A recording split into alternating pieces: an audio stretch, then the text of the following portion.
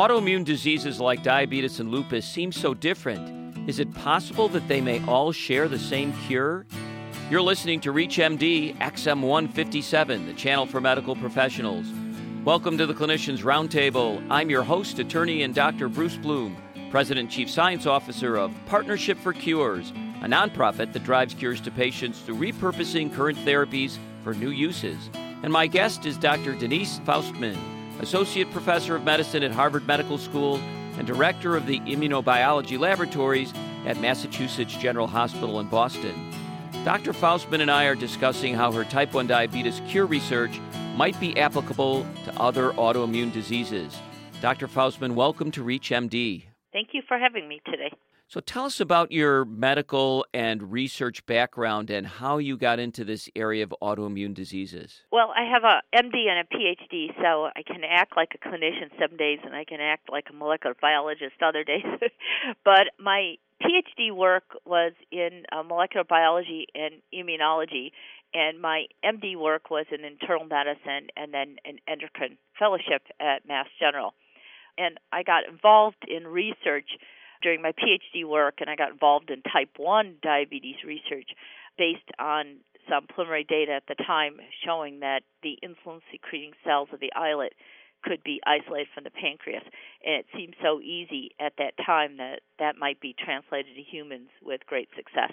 And your current work is in type 1 diabetes. Describe that for our audience. So we've worked over the last 18 years on the thorny problem that maybe the reason cell transplants haven't worked very well clinically or even in end-stage diabetic mice is that there's this problem of recurrent disease. In other words, the pathologic T cells that were there in the original case are still there when you put a transplant in and are not particularly inactivated by immunosuppressive agents.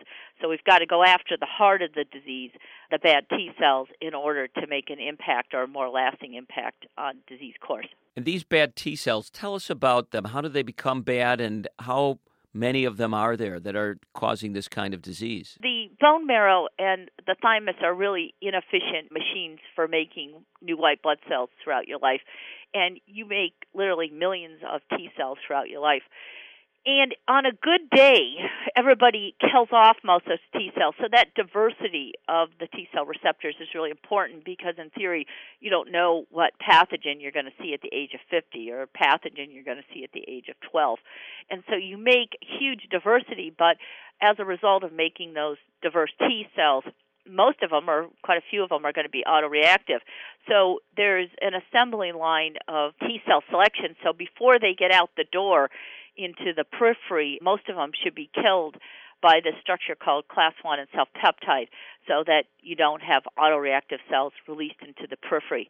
So one of our large premises of what we work on for autoimmune diseases, particularly type 1 diabetes, is to understand why that process is faulty and why there isn't enough self-peptide to kill off those cells, and then what to do about the problem once those cells are out in the periphery. So what have you done about it in type 1 diabetes? What we learned first was the discovery in a science paper that this pathway was interrupted, and we did most of the early work in this autoimmune model called the NOD mouse that actually has type 1 diabetes and Sjogren's syndrome, an autoimmune disease of the salivary and lacrimal glands.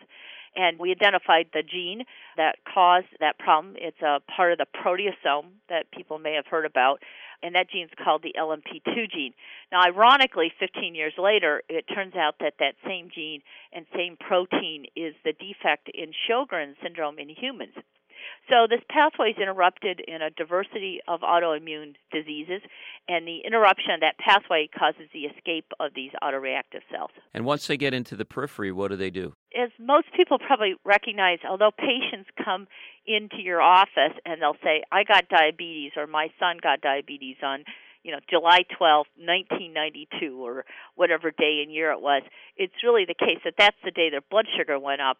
They had diabetes many years prior to that work. So people working in type 1 diabetes research recognize that not only in mice but also in humans, the disease is active for a long time, and you, quote, only get it clinically when the islets are so destroyed, your blood sugar elevates. So after these cells get out there, how do they destroy the pancreas cells? They certainly circulate for a long time, but eventually they get exposed to the insulin-secreting proteins that they're not tolerant to.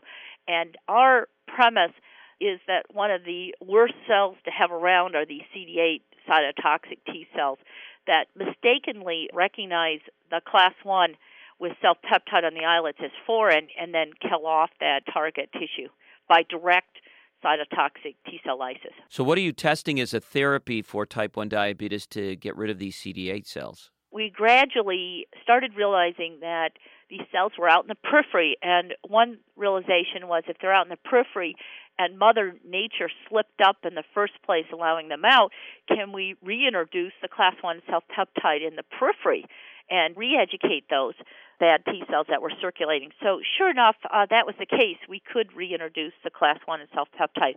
But we also realized that that limb of a therapy didn't eliminate the disease in total. And that's the basis of that is that once these CD8 cells have glommed onto their islet target and are actually killing, the class 1 and self-peptide can no longer kill those cells, and you need another compound.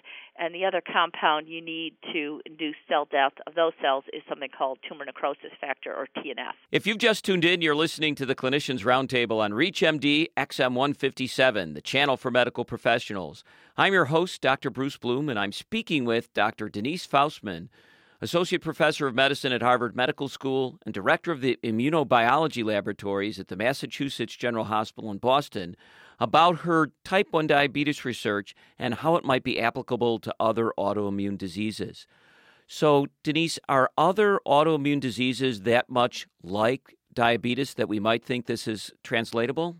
There's a lot of data both from the genetic viewpoint as well as from the side effect profile viewpoint that certain treatments that work in one autoimmune disease may more broadly work in other autoimmune diseases. One example I mentioned earlier in the segment was that we got one of the genes that interrupt this class 1 pathway in a mouse, and that's very exciting for the mouse community, but might not be so exciting for the patient community. But it turns out that that particular protein that triggers this process in part in the diabetic mouse is also the same missing protein in human autoimmune diseases, and that category of diseases are people with Sjogren's syndrome. So that overlap's been established. But other overlaps on the genetic viewpoint also correspond, and it turns out that some of these same signaling defects are on the same pathway but different proteins on that pathway, and some of that overlap now occurs with scleroderma and lupus and people with a syndrome called the AIR mutation, which is effectively polyglandular autoimmune disease. So from a genetic level, you're getting pretty good signals that some of these diseases overlap.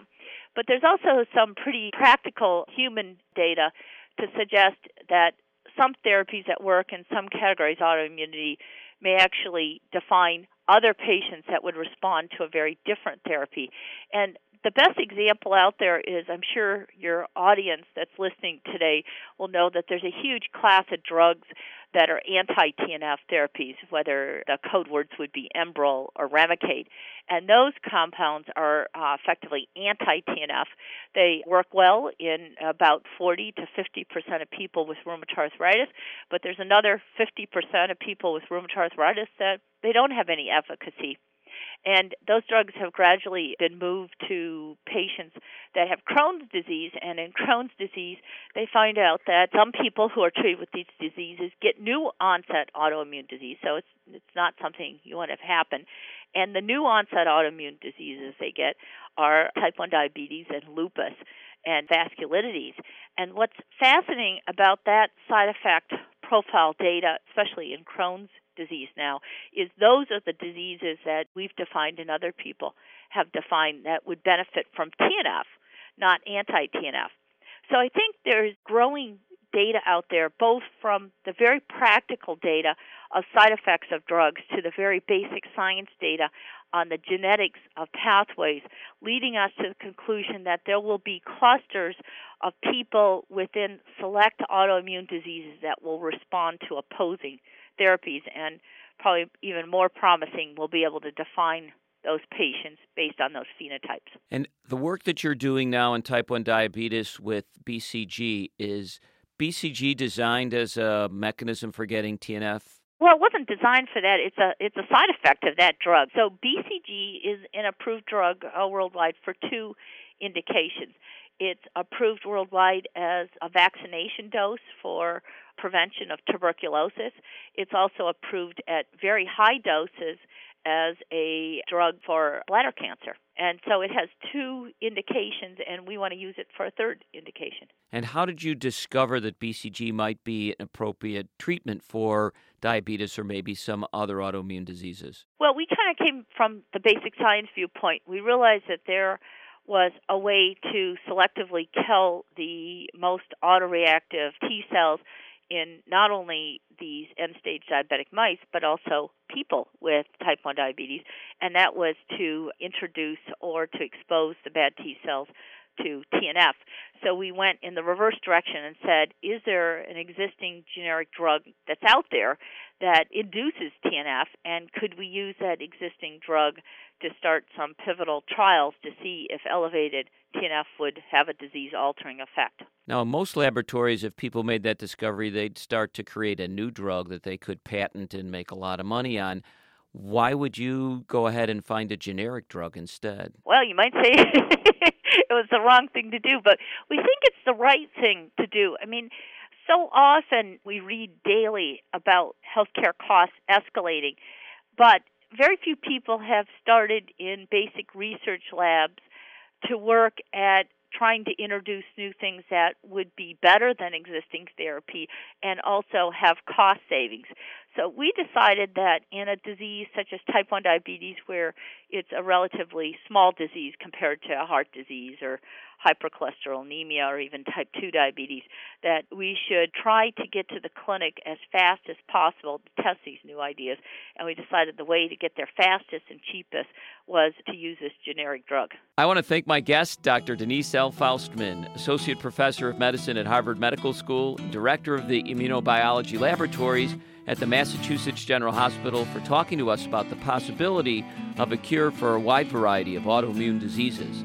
I'm attorney and Dr. Bruce Bloom, President and Chief Science Officer of Partnership for Cures, a nonprofit that repurposes existing treatments for new uses. You've been listening to the Clinicians Roundtable on ReachMD XM 157, the channel for medical professionals. We welcome your questions and comments. Please visit us at reachmd.com, where our new on-demand and podcast features will allow you to access our entire program library. Thank you for listening.